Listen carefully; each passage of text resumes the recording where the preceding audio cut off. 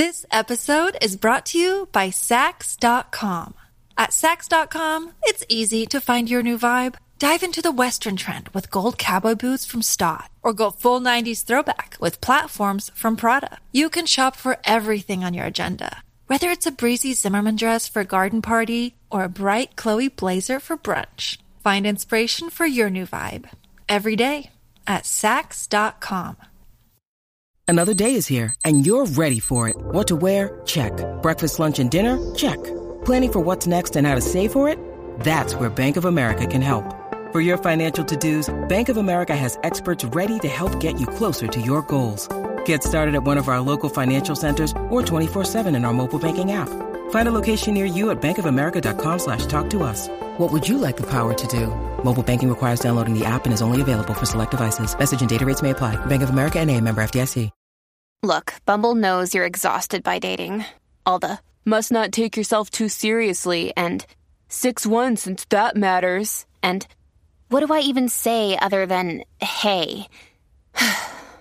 Well, that's why they're introducing an all-new Bumble with exciting features to make compatibility easier, starting the chat better, and dating safer.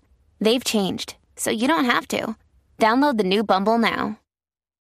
This episode is brought to you by Shopify. Whether you're selling a little or a lot, Shopify helps you do your thing, however you cha-ching. From the launch your online shop stage, all the way to the we just hit 1 million orders stage. No matter what stage you're in, Shopify's there to help you grow. Sign up for a $1 per month trial period at shopify.com/special offer, all lowercase. That's shopify.com/special offer.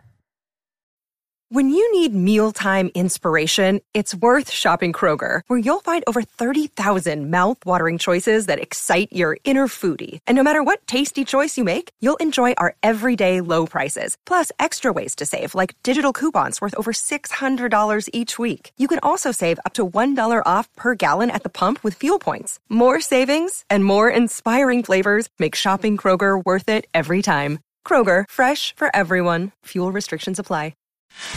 Welcome to the Strictly Anonymous Podcast. Conversations with online strangers. We place ads online. Craigslist is definitely the gift that keeps on giving. Real people respond. You go to Singapore or Thailand, you can't not do it. The temptation is just too much. Real problems. Does your friend know that you're banging her? No, he has no idea. And anything goes. Motto of the show, let your Greek flag fly. Probably the only good advice I'll ever give you is to re-hide your whips and chains. Here are your hosts, Kathy Kay and Tommy. Hey, welcome to Strictly Anonymous Podcast with Kathy. Kathy K, I think is my name on the show. I don't know. I'm just as anonymous as my callers. If you want to follow me on Twitter, I'm going to do my intro, my thing that I do that I hate to do. If you want to follow me on Twitter, follow me at either Cartoon Therapy, or at Strict Anonymous. Subscribe to my podcast. If you're a listener and you haven't subscribed yet, subscribe. You get the episodes a lot sooner if you subscribe. And also write me a review. Somebody wrote me a review last time, which was really great. I always love reviews. You could also buy my book. The name of my book is The Cartoon Misadventures of a Total Train Wreck. And you could find that on Amazon.com. It's an Amazon Kindle ebook.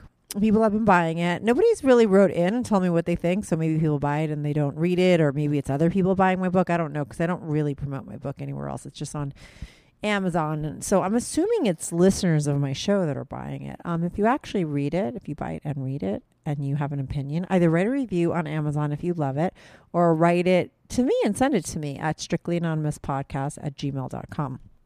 I also love for my listeners to give me my 2 cents, to give me their 2 cents of their opinions about my show, or whatever. I have a couple guys that write in all the time, and I love it when they do, whether it's good or bad. Sometimes they insult me. Like, I've gotten some emails. I have this one guy that I don't think that he sets out to insult me, but he definitely insults me a lot.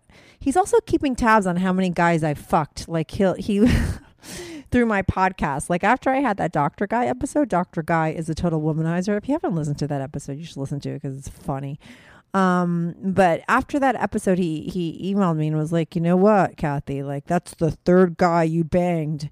You're going to start looking like a whore or some shit like that. And I was like, well, first of all, how do you count 3? Second of all, haven't I talked a million times on my podcast about the fact that I've banged tons of guys? I mean, 3 is not even close to the number. So I don't know why that's a secret. But so I even like, but my whole point of that is that I even like when people write in and critique me in a negative way, because I think it's funny. And I just like to know that people are listening, and I like to know what they think. Today I've taped a lot of podcasts, and I was trying to figure out which podcast I was going to air today. I've already taped everything. But I taped a really interesting episode with a friend of mine who's an artist. And I was just going to hang out with him for the day. And I thought, okay, I'm going to bring my podcast equipment because he's a really fascinating guy, and he's really super smart, and he talks a lot, and he's interesting and odd. I thought I'll try and get an episode or a podcast out of it. I'll bring my equipment. And we wound up talking. We wound up having like an hour conversation about really fascinating stuff. We talk about art. We talk about selling out. We talk about commitment issues. We talk about, what else do we talk about? We talk about failure. We talk about life. We talk about Bob Dylan. We talk about it all. He talks about Bob Dylan. We talk about it all. And it actually is really interesting. He's an interesting guy. And the topics that we cover, like one thing just leads to another, and it's interesting. And I just thought, like, I'm going to post that one today because the other ones that I already have taped are very sex oriented. And I know that a lot of you guys like that kind of stuff, but I like to throw in different things every now and then. So I'm going to air that one today. His name is Sebastian. His fake name is Sebastian. I have him on the call. If you want to be on the show, because I love to do other things, like I said, it's not just guys from Craigslist that I want to talk to. I like to talk to anybody that has a problem or anybody that's interesting. Like my friend today, it's like, we're not really talking about his problem. We're talking about his art and all the creative stuff that he does. And I think it's interesting. So if you're that type of person or you have a problem and you want to be on the show, email me at strictlyanonymouspodcast@gmail.com and I'll have you on. And that's that. That's my intro. I hate doing these intros, but I think this one was okay, right? I don't know. Anyway, stay tuned. I'll be right back on with Sebastian. Do you have a story, lifestyle, or situation you can't talk about to anyone? Or do you just want to let your freak flag fly and be on the show? Well, Strictly Anonymous wants to hear from you.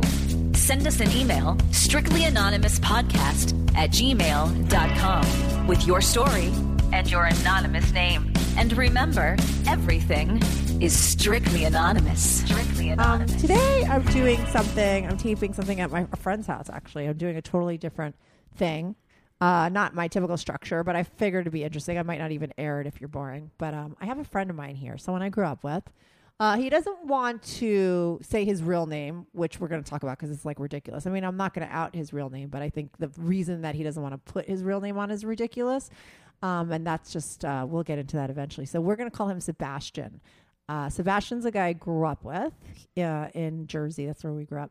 And he's an amazing artist. He's also a musician. He's also a writer. He's a lot of different things. And he's also very opinionated and really brilliant and odd. So I figured I'd have him on my show and we'd talk. He knows a lot about me. And we were trying to figure out, what are we going to talk about? And he's like, let's just talk about like how crazy you were when you were younger or whatever. And I was like, okay, we could talk about that because I know that my listeners are always writing in and they want to know stuff about me. But I'm sure that will get into other things. Right. I mean, and this is the deal. Like Sebastian has a band and he's playing at a big venue soon and he doesn't want to promote that. And I'm like, why don't you? And he's like, I just don't want to position myself on a podcast. And I'm like, but everyone has podcasts nowadays. He's like, exactly. That's why I don't want to do it. He's like one of those artistic people who don't want to be famous and are very anti anything good. Resisting success. Yeah, exactly. And you think that makes you, do you think that like, and maybe we'll just talk about this because I think it's an interesting thing because there's a lot of creative people like you. Do you think that makes you like, do you look at people or people that are creative, right, that are looking for success and that have that drive as like beneath you or as like shallow or like whatever? I think a creative person shouldn't have the other side of themselves as a promotional tool, something that obviously ends in commerce all the time. If it's not commercial, then what is it? If you're not on a podcast, then who are you? If you're not on Facebook, then who are you? That sort of thing. And I just believe still that that a creative world is a sacred place where a true artist would dwell, and once their mind sort of wanders off into like, look at me, look what I can do, it sort of takes on a different role. Right, so that's why you still live with your parents and you're like almost 50. Well, I'm almost 50, it's true. But this is the interesting thing about Sebastian, and this is what I find so fascinating. If you're like, oh, he's almost 50 and he still lives at home with his parents, you'd be like, oh, that's so like not cool. But if you know the fact that he's lived in Paris and he's had shows there and he's lived around the world and he's lived in the city, yet he winds up back at his parents' house, it's like it creates this fascinating sort of story of who you are and what you buy into and what you don't, which makes you a very complicated Well, if you want to talk about living with your parents, which I find funny that you would bring that up once again, because what does that have to do with artistic creativity? No, nothing. Because you're talking about selling out. I think that there's a lot of creative people that think that people that actually like promote themselves and do that stuff are like selling out. Yet I don't think that they are. I think that it's not. I think that people that are creative and also business oriented or have that drive, they just have that other part of them. It's not like they sort of are giving up their creativity to have that. They have that. And I think that's the difference between the really successful people and not. They're not just creative, but they also have that workaholic business side of them. They're split in two. And that's something that I'm not willing to do yet, because I'm still creative in 4 fields, 4 mediums. That's music, painting, sculpture, decorative arts. I mean, I'm just all over the place, and it's very difficult to have a 5th persona, which is one that promotes all of those things. I've been told many times to do this and to go in different avenues, but what we started to talk about before at the cafe was to sort of let things come to you. Keep it up to your mouth. It sounds better. Okay. You can hear the difference. See how much better that sounds? Singers should know that. You're even not even talking normally right now. Why not? I don't know. You're not talking like yourself. You're like putting on a little bit of a persona because you're on the show. Just be yourself. This is the deal, though. You're amazing at all of those things. That's what I think. You're just like so creative. It almost makes you like your own worst enemy, because you're so complicated, because you're not just like, if you were just an amazing painter, that would be one thing maybe you could focus on, but you're also like an amazing artist, a writer, and you're like great at music, and you have all these different things, and you really are talented. Thank you. But I don't think I'm putting on a different persona. Yes, you are, dude. Your voice is not even, look at your girlfriend. His girlfriend's here right now, and she shook her head yes. Okay, you are putting on a different persona. You're not being yourself. I'm trying to speak slow and think clearly. That's why. Just be yourself. Well, I am being myself. You don't need to think. You're not. First of all, okay, you don't need to think clearly. You just need to like. If I watch a lot of Judge Judy, and when she says like, if you just tell the truth, you don't have to like think about it. But I am telling the truth. Okay, just don't be. There's no being contrived. You don't have to be contrived or thought out. Just, we could just riff. Like, we're just riffing on here. And there's no editing. Why do I find you the contrived one? I'm never contrived. You just said before, like, I've been the same person all my life. How am I contrived? I mean, you seem like you're changing now, because maybe you think you have a podcast and you have 1 billion listeners. No. And you're trying to act the role of the podcast. No. person. I'm the host, so I have to guide it. So you're yes, I do have host. a more. I have to be a little bit more. But I'm your guest, so I'm trying to act like a guest, and I'm trying to speak clearly and think clearly. That's all. I'm not acting like somebody else. This is the deal. Me and Sebastian, and I was saying this before because I met him and his girlfriend for brunch, that I don't get along with him sometimes on a certain level because I could hurt his feelings, because you happen to be very sensitive. So I'm hurting your feelings now, and you're going to start lashing out on me? No. I wasn't going to lash out on you. Okay, good. Okay. No, let's get back to the whole thing. I mean, I didn't think we were going to talk about... I mean, I think you're hugely, like, talented. Like, more so than any of my friends that are artists. Like, for sure. Your shit is, like, amazing. You've had shows in Paris, right? Like, you've had your own gallery showings, right? 2 years in Paris. Yeah, and you did, like, really well. And just... I wish you would promote yourself. I mean, we could get into that whole thing. I just think that there's people like you, and then there's people that aren't like you. And people like you think that you're selling out if you were promoting yourself and making money and trying to be famous. But I don't think that that's a bad thing. I just don't know. The world today, it just seems like it's not really... I feel like I'm out of step with the world today. You know what I mean? Maybe I live in the past. Maybe you could say before its time, after its time. But I don't feel like a part of the current famous people of the world. I said it before. I'd be slightly embarrassed if I was one of those... To quote Prince, one of those motherfuckers, like when he didn't go to, what was it Live Aid? Well, your mic on your mouth. I'm trying to remember Sorry, what it was. I think it was Live Aid. Just Prince was going to be one with Michael Jackson and Boy George and all that stuff. And he just sort of blew it off, and everyone came down on him pretty hard. They were like, well, what the hell? This is for a good cause. Feed the world, And he said he didn't really want to be part of those people. And I sort of relate to that. He's his own person, his own individual artist. And he didn't want to be, Prince, you are an artist just like these people, just like Michael Jackson, just like Boy George and Daryl Hall. But he is hugely famous, though. You can't take that away from him. No, I wouldn't. No. And you think that bothers him? No, I just mean I relate to the statement and his decision. And I don't know why I brought that up, but it's sort of the only thing I can touch tangibly with how I relate to the art and music of today, 2015. I just don't fit into it, and that's it. So I'm not going to try. Right. But as an artist, forget about getting your stuff out there to millions of people to make money is one thing, but isn't the don't you want to sort of have more people experience your art in ways? And so if you have to get famous to do that, but more people will be touched by your stuff. Isn't that important to you? It is in a way, yeah. I would like to get things out there for people to see, and I try in my own way to, booking theaters on my own, because in New York here, the music scene's difficult. There's you open up the Village Voice, and there's about 50 bands playing at the same place in one night, and the tiniest little lettering, you could barely read the names, and the names barely make sense, and it just seems like there's nothing to touch anymore, nothing real, nothing that you'd want to go. You really blend in. It's almost like a phone book. You look in the phone book and you're just one of the names. And I don't know what I'm not really trying to be like in the biggest lights at the Apollo Theater. That's not what I mean. But I do feel like my art and my music has a certain identity, a certain spirit to it. And I don't want to defame it. What's the word? I don't want to demean it. Yeah, demean it is the right word. By just throwing it in there in an attempt or to gain popularity, where I more look at myself as someone like a Van Gogh personality, someone who sort of worked and struggled through experiences to try to create a great body of work, which won't be judged until the final masterpiece is complete at the end of someone's life. Right. I remember, and this is why I was motivated to write my book and put it out there. There's a guy, Norman Vincent Peale. I call him MVP. Someone once recommended his book to me. You can if you think you can, some shit like that. I don't know. It was a self-helpy book, which I love. And this book literally changed my life. And I remember walking down the street thinking this dude is dead and he literally is changing my life. Mm-hmm. This man has changed my life and he's not even alive. Mm-hmm. And that is the most powerful thing. And I think as an artist, if you're creating something, that's what you want to do.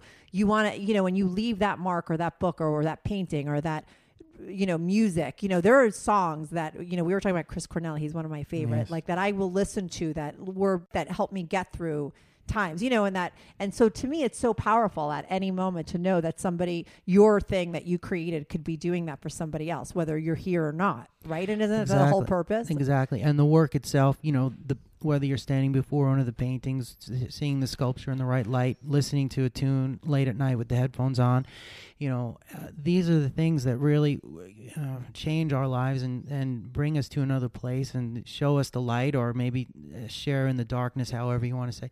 But you just sort of keep your name clean, keep yourself clean during your lifetime, and not, everything you do is sort of these days. Everything you do is documented. Every quote you say, every post that you post, right? This episode is brought to you by Sax.com. At Sax.com, it's easy to find your new vibe. Dive into the Western trend with gold cowboy boots from Stott, or go full 90s throwback with platforms from Prada. You can shop for everything on your agenda, whether it's a breezy Zimmermann dress for a garden party or a bright Chloe blazer for brunch. Find inspiration for your new vibe every day at Sax.com. But is that why you try to stay out of it? You're not? I do. So nothing is... I mean, you literally, in your parents' house in this little town, in this little place that I'm not going to out you out. You have the most amazing artwork I've ever seen in your garage. It's crazy to me because I've been there and I see this. Your body of work is insane and your stuff is really great. And it's just there in the middle of nowhere. No one would have any idea. And it's this brilliant stuff. So you might just have to die. Yes, I might. But, every and then artist your girlfriend could go to your garage and and she could just take everything out and sell it, and then she'll make all the money. That'd be fine with me. And Okay. that's really what I think will eventually happen. Right. But, people have come in, psychotherapists, have come into my garage, back in the days when, burning heat. I mean, I'm telling you, you suffer as an artist in that garage in 100-degree heat with turpentine, with this, failing every step of the way because it is not easy to create something great. You have a high standards as an artist. My competition is not, it's yourself. It's not Kastabi. It's Michelangelo and myself. Right, and I'm looking at uh-huh. the great ones and trying to emulate something like this, and yet be original, which is really difficult because so many things have been done. Everything's been done, but not everything. Right. Because when you can take a rhythm to painting and a visual to music, and you can blend all these different things with an understanding of form and writing and literature, and make them into one new art form. I mean, that's sort of what I've been trying to get at. It's to blend it all together? It's, well, in a sense, like just the influences of each thing, a lot of reading, a lot of psychology, a lot of philosophy, Eastern and Western, my whole life I've just utilized that kind of learning since I was very not educated in my earlier years, which you remember me. I mean, I had maybe a tenth of the brain. Maybe we both had a tenth of the brain that we have today. No, but I always remember you to be super smart. Well, I wasn't. Oh. Well, listen, IQ and education is two different things. Exactly. Somebody could have, you always had a very super high IQ. I have a high IQ, and that's you're just born with. But then education or how educated you are is a whole different story. When people have come into the garage, the few people, close friends of mine, and they have said that, somehow it just blew them away. The light, the certain colors, the way that it was set up there in the room, they almost had a drug experience, and that's what they said to me. And that's the kind of thing that I'm looking for. It's not always going to be in a gallery on the expected setting, so to say. Like, okay, naturally there's going to be paintings in a white gallery in Soho, and they're going to be, and people are going to walk in and have their glass of wine. Wait, I have a great idea because I'm a cheesy promoter at heart. So, I'm like your worst nightmare. Okay, I'm like I could be your PR person. Okay, this is what you should do. When your parents die, no offense, you should keep their little house because it's so like the opposite of like the art that you do, right? And then you should like clean it out, make it like a little museum, then sell tickets on Craigslist and have people come over. That would be and you could get a lot of press for that because it's so different and unique. And you could have people come and turn it into like a little museum. My parents collect precious moments, and also like little gingerbread house for the Christmas. Keep those there. No, they're all there. You keep putting your art through it, but get rid of the furniture and create and charge $2 and have people come to your house as a museum. Well, honestly, I think that would be cool. In the future, how we all sort of throw the ball ahead and we run and catch to it, So my goal, which is just slowly coming to fruition, and last night was a big step in that direction. We did a fundraiser last night at the Grand Hyatt, and for one of my clients who's building most of the buildings around New York City and these days, and he's responsible for the World Trade Center, Citi Field. Anyway, the new World Trade Center. Yes, the new Trade Center. His brother is a major architect as well, and so we're going to be working together doing some lobbies in some of these big buildings. And now he's got a place out in upstate New York that's a farm, 100 acres, and it's just an amazing Frank Lloyd Wright-like existence under the stars. And that's what I want to do. I want to be able to someday take my income from, and I only make income decorating these large buildings and mansions. Right, and that's what you do now. You paint. For I do people. murals, right. and I do these sort of abstract art lobbies, I guess you might say. But I'm starting to get a little more known for that instead of, for instance, like when I was in France, selling bronze sculptures, it just didn't work, and they wanted, pink bulldogs, and I was doing. How much were you selling those for? They were like 50,000 euros. 50? 50? Yeah, that was a big amount of money, and I at that time. Yeah, they were amazing. But I didn't sell any, and let it be known. And so I started already thinking, wow, I can do what I want to do. I can make the museum upstate or wherever, maybe in the south of France, with this money. But 2 years didn't sell one thing. It just wasn't going to happen. So when I got back, I started to build it up back again by doing the decorative works. And so now I'm closer to my dream, which would either be in Portland, as you suggested we move to, or, perhaps upstate New York, where I can get some acreage, maybe 20 acres, and do outside sculpture, large. I'm talking about like 30 feet, 40 feet high pieces, and then have a giant barn where there's paintings, and, we can even make it like Levon Helm barn where he has guest musicians coming. You know, I sort of like that in stuff. the middle of nowhere. In a bohemian sense, you know, and then maybe that will capture some energy from the time, from our 2015, 2016 existence, where it's back to the purity of the creationism of music and art, and that's what I'm about, sound and vision. So, I mean, to me, wasting my time with trying to promote yourself or really harmony. I did a road trip with one of my stinky boyfriends, chapter something in my book. I forget what chapter, but he's in my book. And we went through New Mexico and we found this like little pink house. And we're like, what the fuck is that? And we went to it, and it turned out it's like this artist who lives in this little pink house. And you go to the door and you knock on it. You're allowed to go in, and like 80 dogs start barking at you, and you have to get through them. But once you go into his house, he brings you in. His thing is full, like the floor to ceiling art like you have never seen before. Nice. In the middle of the desert, in the middle of this like wacky guy, and he just lets you walk around his house. He doesn't bother you. He doesn't talk to you. It's just like the most amazing experience. It's called the Little Pink. I forget what there's a name for it, and if you Google it, and I went there, and that's like what I picture you to be someday, maybe in Portland. I'm trying to get him to move to Portland.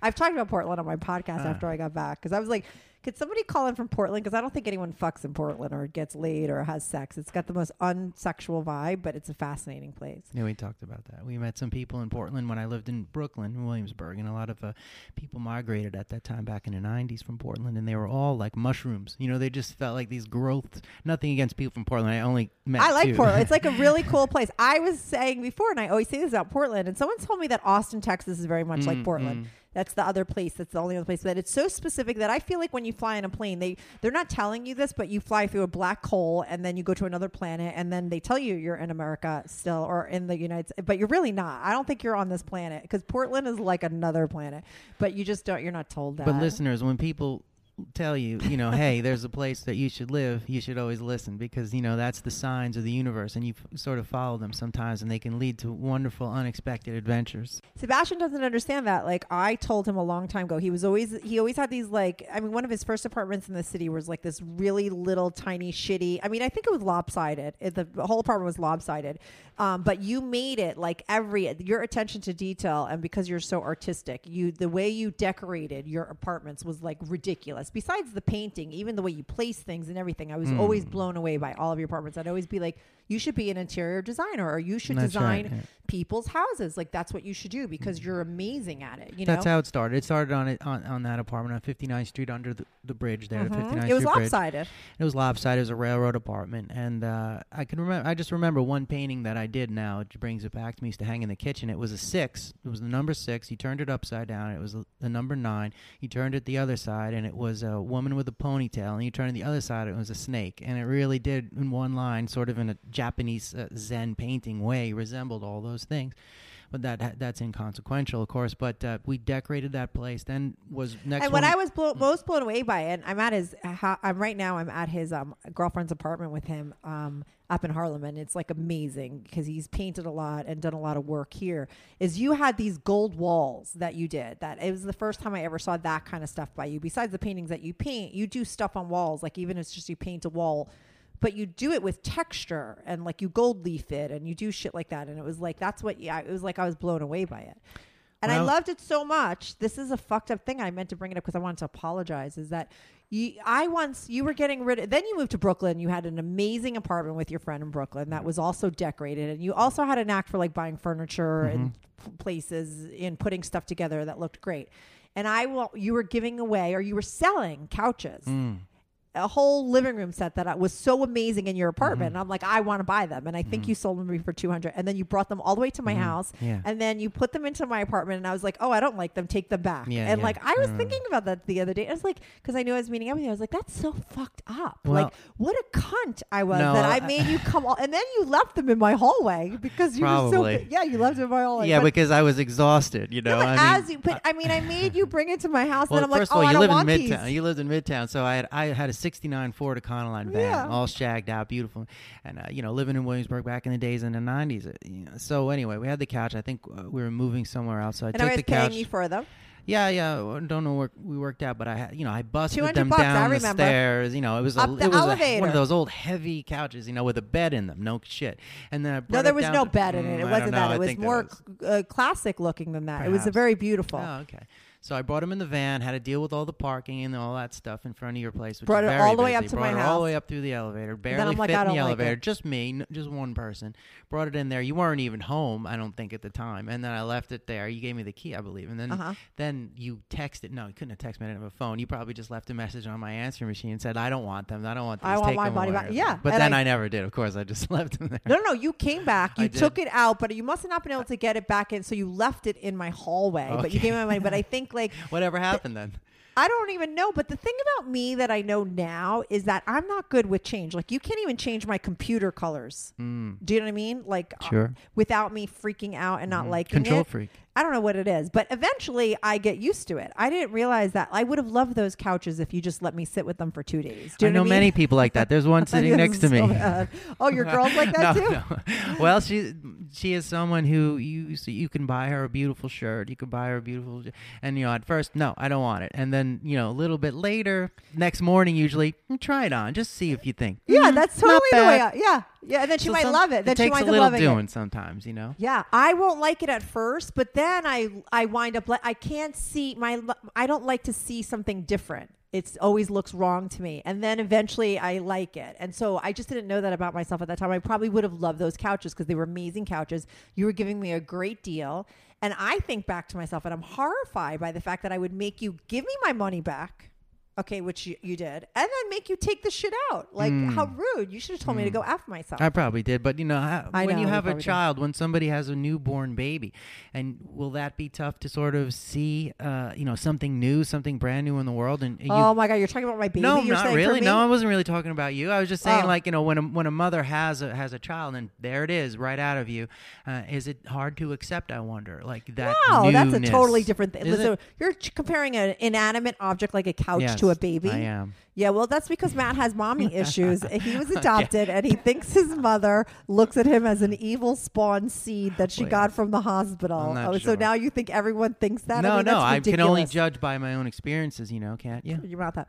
Yeah, but but first of all, I think the way you look at your childhood and your mom, like your mom, you say is evil, quote unquote. No. Okay, whatever you say about your mom, no one knows who you are. Be honest, okay? You say that you had issues and you really believe this is a woman that had 5 miscarriages or whatever and had to eventually adopt a baby. And when she got you, you believe that she got you and decided that you were evil and treated you accordingly for the rest of your life and was terrible to you. Well, right? Sometimes I just don't know. I just wonder if she might be thinking, Put that out. what if my other children had survived? Maybe I wouldn't be stuck with this totally different person, not my DNA, not my blood, that is opposite, her way of life, a Christian. Yeah, but just so you know, my mother, okay, my father's a priest, a reverend, whatever you want to call him, a religious man, okay? And my mother is the type of woman that would marry a religious man. And I have nothing like that, okay? No. I couldn't have been more opposite my mother. I'm a completely out of the box. And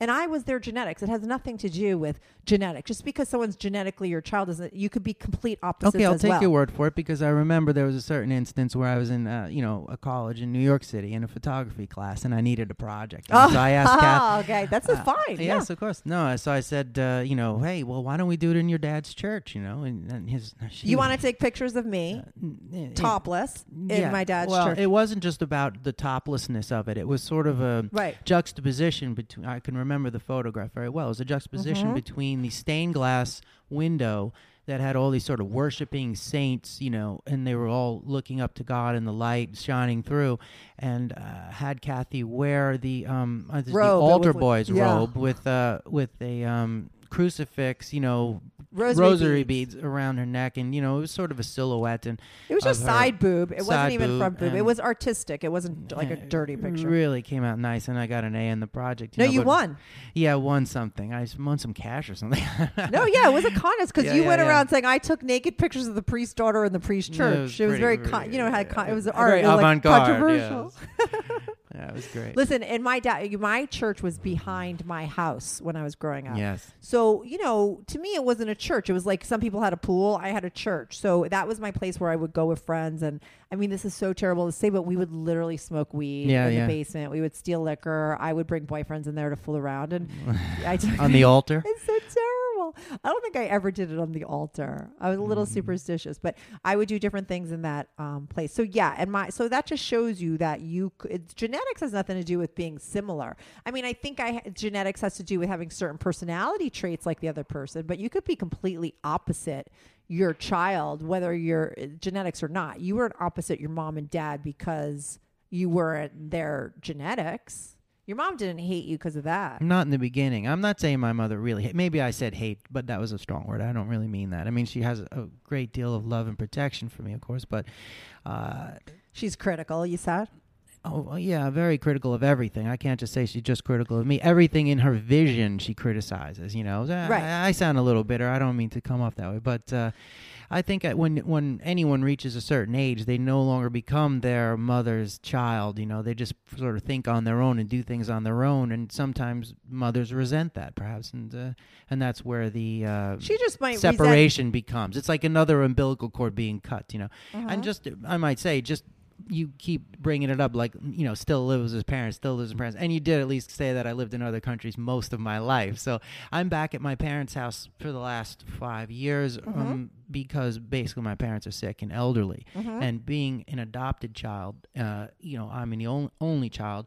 I can't abandon them. I feel like they took me from the abyss, basically. I mean, I don't remember it, of course, but I could have ended up in a garbage can, for all I know.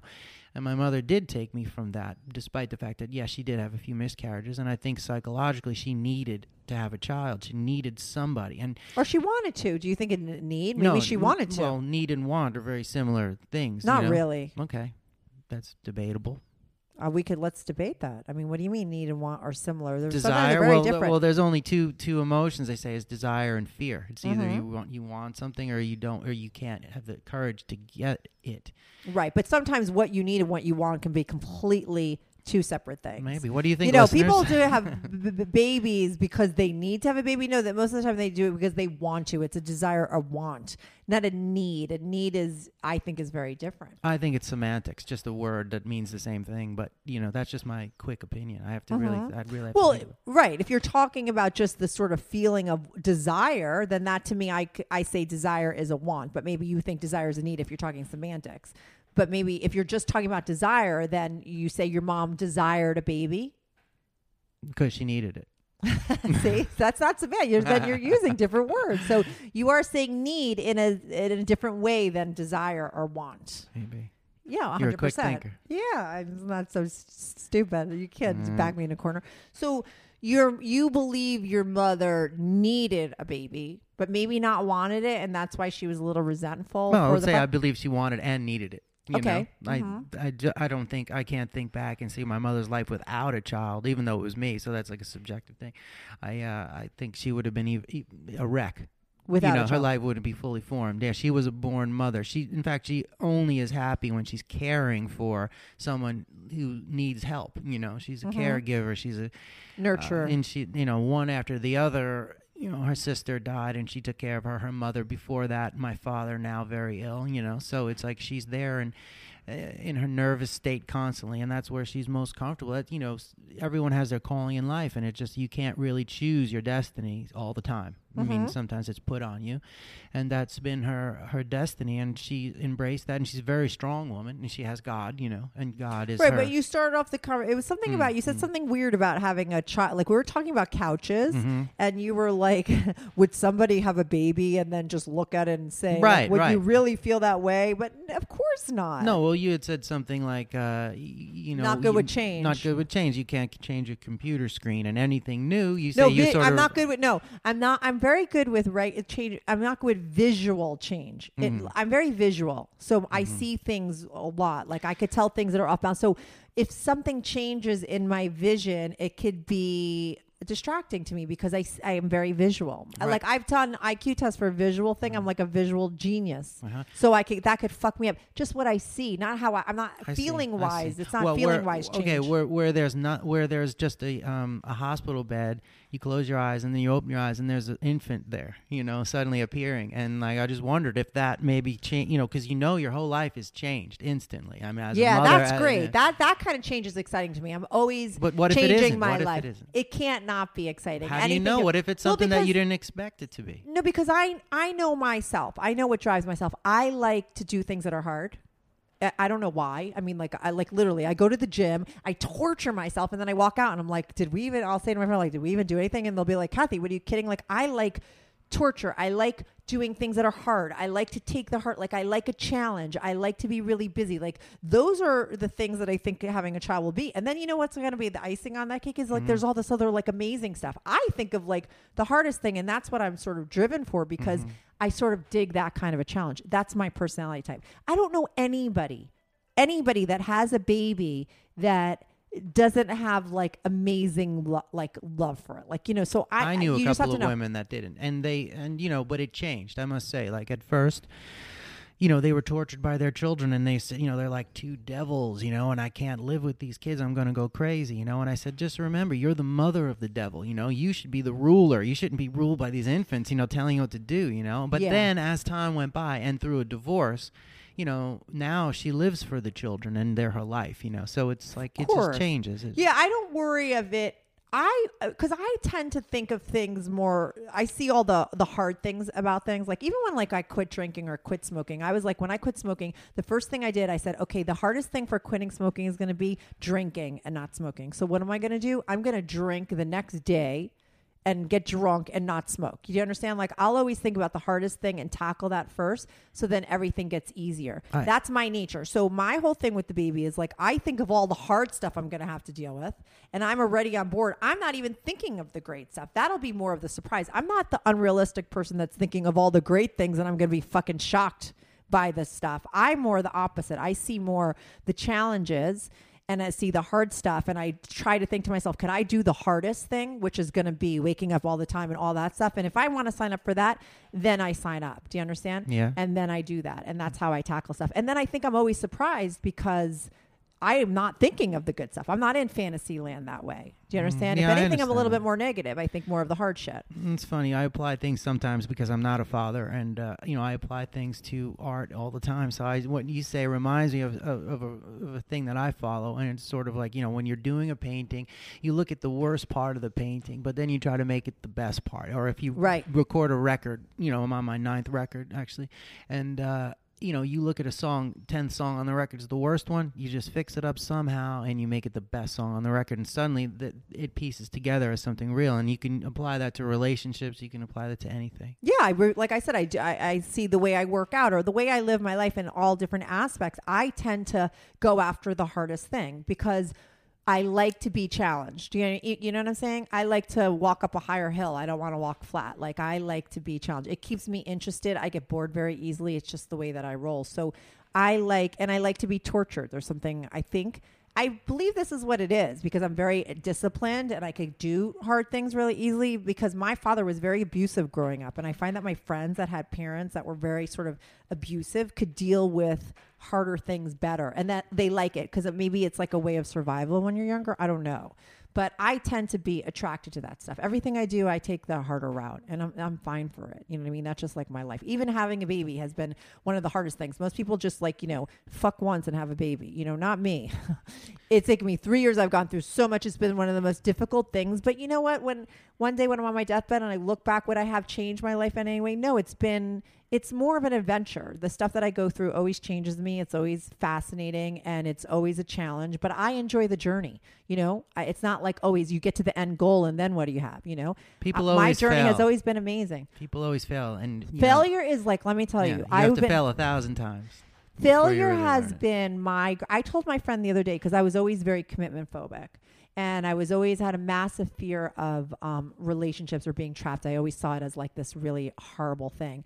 And it wasn't until I sort of committed to wanting to have a baby and until I failed miserably at it over and over and over and over and over and over again that it really removed my fear of commitment. Do you understand? Because really what I think a fear of commitment is a fear of failure. And the only way to get over your fear of failure is to fucking fail and just keep failing and to fail at something that you want so bad. Like this wasn't something like, oh, you know, you fail at something little and you're like, oh, who gives a shit? And you could laugh it off. This was a game changer. Every time I tried to have a baby, this was either I have a baby or I don't. And it's what I really wanted and it didn't happen.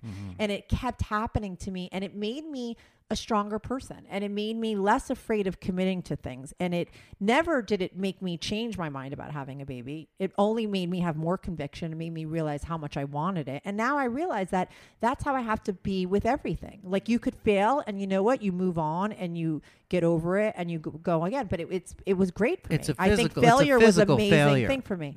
I mean, if you want to call it a failure, it's a physical failure, not a mental failure. But you feel it on every level. If you could wish to have a child, then you would have one. But it's something to do with biology that's not entirely your fault. I mean, I tried to have it. Listen, if you really think about it logically, okay, and you just take all emotion out, it's like I was too old to be successful at having a baby. It would take me a really long time. It wasn't like I was 25 and trying to have a baby. I wasn't having it. I was in my 40s. It takes a long time.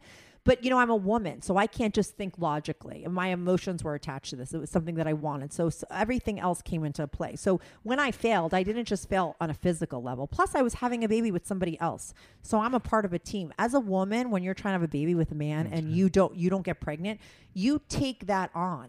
You feel bad, not just for yourself. You feel like you let your partner down. You know what I mean? Because I was doing everything. So it was failure on every level. But like I said, I believe in the journey. I'm glad what I went through. I'll be a better mom because I went through. And it taught me so much. So it was like a wonderful experience in a weird way. You touched on something. Failing, I don't mind myself. I don't mind failure on my own level. It's letting other people's down that really, affects me the most, Yeah, just saying. Yeah, that's why it's like good you do things on your own as much as you can. Well, there's another side of the coin. At the same time, other people can fail you. You could build up a whole big project and trust a producer and trust a gallery owner, and all of a sudden they let you down, and that hurts just as much because you realize that you got to do everything on your own. What's the old phrase? You want something done right, do it yourself. Yeah, and it's true. But sometimes, though, the weird thing is for the baby thing, I had to actually take myself out of the equation. I had to, because I wasn't getting pregnant physically on my own, I had to get a surrogate. And so that was also another part of the process where I had to let go of actually doing it myself, trust and hand over all of the jobs that were my jobs to other people, and trust that they're going to do it for me and help me and be a part of a team. And I think that has been important for me with my fear of commitment, because I think, being in a relationship is about giving up that trust to other people and expecting them or trusting them to pick up that slack or do what they need to do, and you be okay with it. So me being a part of a team and having other people help me has been good, because I think you have to have that balance. It can't just be like, oh, I could only be by myself and do things on my own, because I think it's great to have other people to rely on and help you. It's the greatest compliment in the world to be trusted by someone. To know that somebody has your back and you have their back, and it's the greatest thing. They entrust everything with. Once you let somebody down, sometimes I think Friedrich Nietzsche, the German philosopher, might have said it. I'm not upset that you lied to me. It's just that I could never trust you again. Because even if you do it once, that's a character trait and a character failure, and then you know what you're dealing with. Well, the weird thing I told my surrogate recently, because when I was having the baby with the guy friend of mine, I remember the last time we had the IVF together, I was like devastated because I felt like he really didn't want it as much as I did. And I felt like here I am putting 150% into this, and he's putting in, even if it's 99%, if it's not 100%, how are we going to make this happen? Like, I needed him on board as much as I did, because I was really trying for a fucking miracle.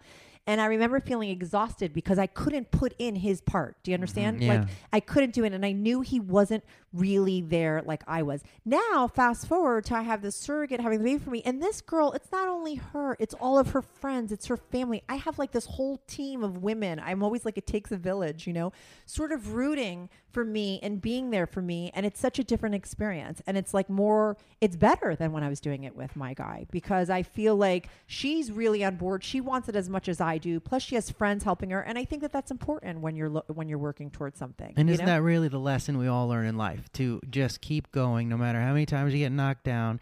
That was always meant to be. I know it sounds cliche, but all those knockdowns and all those failures are what made you get to where you are today. And the end result, what I was speaking of before about, the final masterpiece, that really rings true. I'm not bringing it back to me necessarily, but, when I die, a penniless, starving artist, whatever, if that's the case, someday someone will walk into the garage and there you'll see my soul away. There I just got you'll the see chills. my spirit. And then, God knows what'll happen after that. But Right. but I never gave up, and I never will. I just tweeted the other day, I saw a great quote, and it said, I forget who it was. Oh, Confucius. It says, it doesn't matter how slowly you go as long as you do not stop. Slow and steady wins the race. Yes, I love that. And that's true.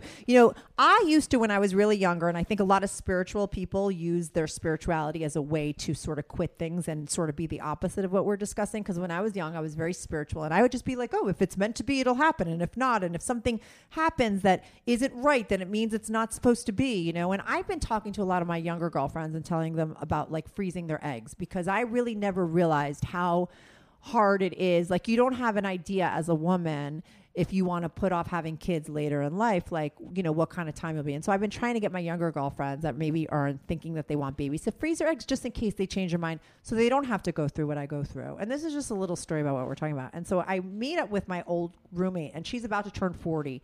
And this bitch is so commitment phobic and psychotic. She's not getting a boyfriend anytime soon. But I think, like, if she froze her eggs now, if she got a boyfriend when she's 46 or whenever, if she had 40-year-old eggs, that would help the situation. So I was trying to talk her into, if you want a baby, just do it. And she said, okay, she's going to do it.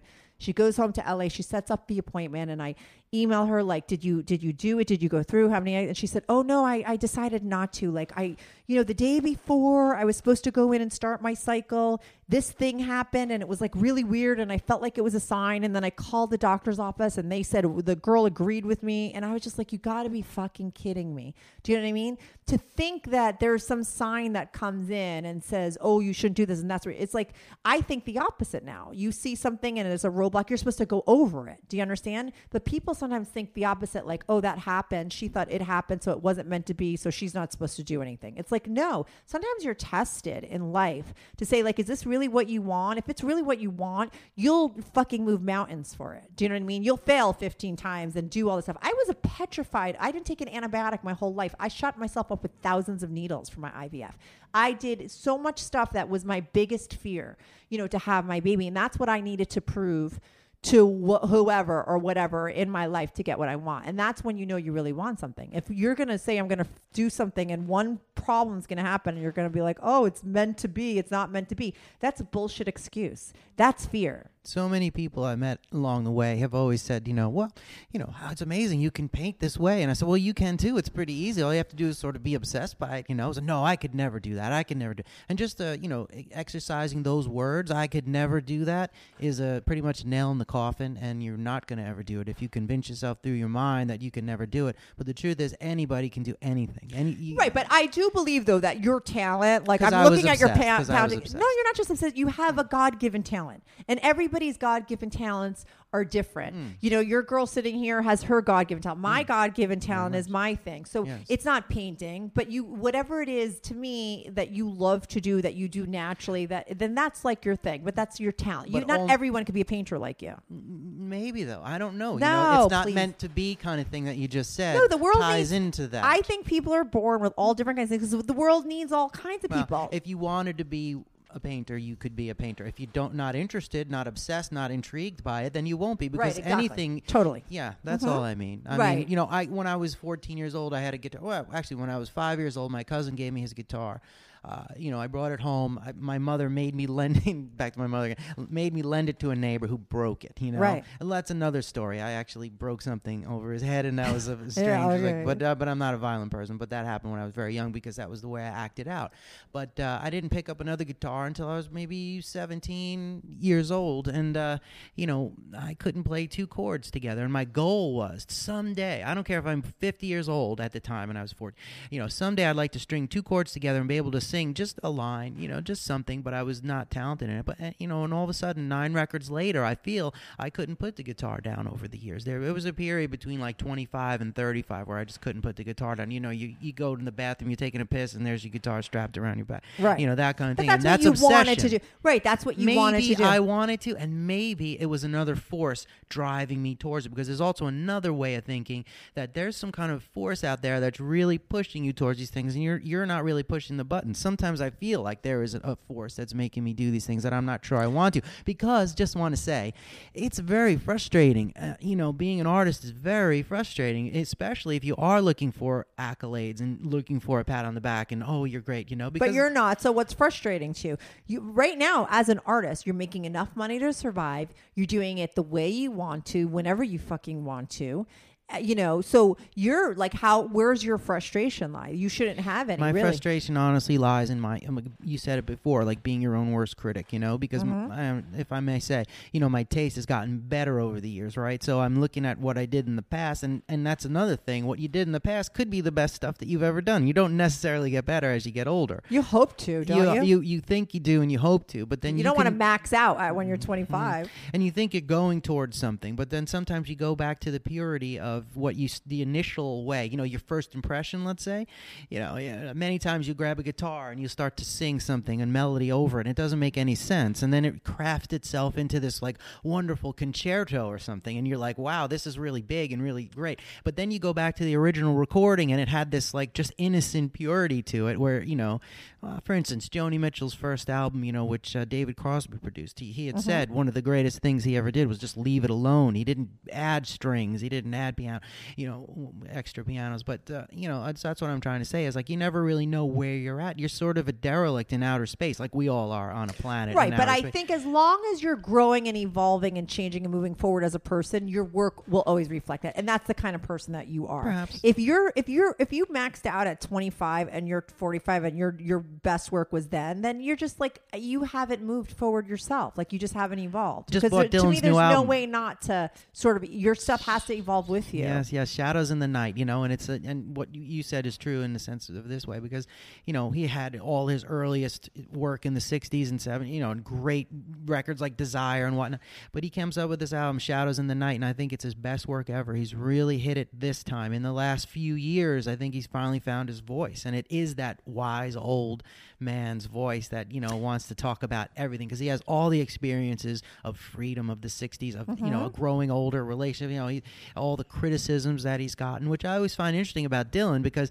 he's hailed as one of the greatest minds in the world ever, and yet when you listen to his songs, he's really bitching all the time about like, why does everybody bust my balls, basically, right. And leave me alone, and I would love to get into the mind of his, we're actually, my girl and I are going to see him on April 10th, at the Borgata, and I've always said I want to see Dylan before he dies, and this is our chance, so I'm looking forward to this. But I am most attracted to people, whether they're celebrities or whatever, the people that like sort of grow and evolve and change. But I think a lot of other people in the general society don't like that sometimes. When people, we were talking about Chris Cornell. He's a perfect example. He's the guy that was in Soundgarden, and then he does like this one album. It's like the last album that was like sort of pop music or dance music. It was fucking great, but people couldn't handle it, and they put him down so much. And it's just like, just because you have him in a box in your mind and you think he's one way does not mean he can't be. It's like Angelina Jolie, like she can't be a heroin addict and then later a mom. Like, to me, it's more natural to change who you are and to change what you're into than to stay the same. Yet people don't want people to change. Okay, and this taps into what I really want to say in this interview, and this, because I don't know. We're if ending I was it anyway being, in 5 minutes, so it's perfect. We'll come full circle. Well, I don't know Chris Cornell. I really respect him. I love his music, and but having an artist like myself who lives his entire life creating these thousands works of art with no judgment, with no criticism, with no record company saying we need this next year, the kids are going to love it, whatever, creates a total different kind of freedom where to work in anonymity and where no one cares what you do next. You're not in that box. You're not in that box, and it's true freedom, true artistic expression. So anything happens. It's almost like you're tapping into the music from the spheres, which I'm not sure a famous person can do, because I think they got too many voices in their head. I'm not saying everyone, and like I said, I respect Chris Cornell, and I don't think he's even like that at all, but you can just tell there's just too many people out there that are thinking too much about what other people think before they create the work. The ones that, the ones that do that and have that form, they're the ones that last, and the ones that we all know, and the ones that are not one-hit wonders, and the one, you know what I mean? Those are the people that the good shit rises to the top. They say the cream rises to the top. Yeah, that always happens. And those are the ones that do that. And they don't live in the box. So people want to keep them in there. And it's like ridiculous, So But that's why I think the evolution is important, and you grow and you change, and you say like, oh, Bob Dylan found his voice. I'm like a big Jane Fonda fan, and I love to follow her, and she's been many different people. And like, she says like, she finally is like a real person at like 70 or whatever it is. And she's like me. Every time I listen to her, everything she says is so amazing. And I think that just happens with age. And as long as you're going with it, how could your art or whatever you're creating or whatever you do not change? Because you're changing as well, right? But yet you've always been there. I feel like you go with it your whole life, and you look back on your life and you can say, I've always been there. I've always really been there. It's just been like you say, it's finding your voice. It's finding who you are. Because through a whole life, your voice is a child's voice sometimes, and sometimes it's a wise voice, And we give that up because of the bullshit that happens to us when we're younger. It's pushed down. It's it took me a long time to be confident enough to be myself. Like, to me, my God-given talent is to talk to people, to help people with their problems. And people have put that down my whole life and been irritated by it because I funneled it in the wrong way. You know what I mean? And so that's why I do this podcast or do things or even in the jobs that I've done to try and help people, where I could do my God-given talent is what it is. And that's doing I a great use it job. For the right thing. It's an excellent podcast. Really. You're born for this. Well, you know what I'm saying. It's just, you have to figure out what that is, but sometimes it takes a long time. I mean, it took me a long time to have the courage to really get that that's a good thing in me, because I thought it was a bad thing, and you have to figure it out. But anyway, we should end this call because it's already 52 minutes. I don't like my podcast to be longer than an hour. Very good. I don't know what this is about. We were going to talk about how terrible I was as a person. I think we talked about it. We don't need it. It's not. Yeah, no. But I think it was better. We talked more about like artistic people. I wish I could promote your stuff, but I can't. No. When he's dead, okay. I don't know when he's going to die. I can reveal my real name. Yeah, if it's anytime soon, I will out him and tell you where to go to buy. I'm going to set up that museum in his house. I'm going to do it up with his mom, and if she's still alive, we'll hook it up. Well, you can commit suicide in Portland, so you never know. Yeah, and then I'll hook up his stuff so you can see, because his stuff is like fucking amazing. But you don't want it. So Sebastian, thanks for being on my show. Thank you for having me, Kath. Okay, bye. Bye.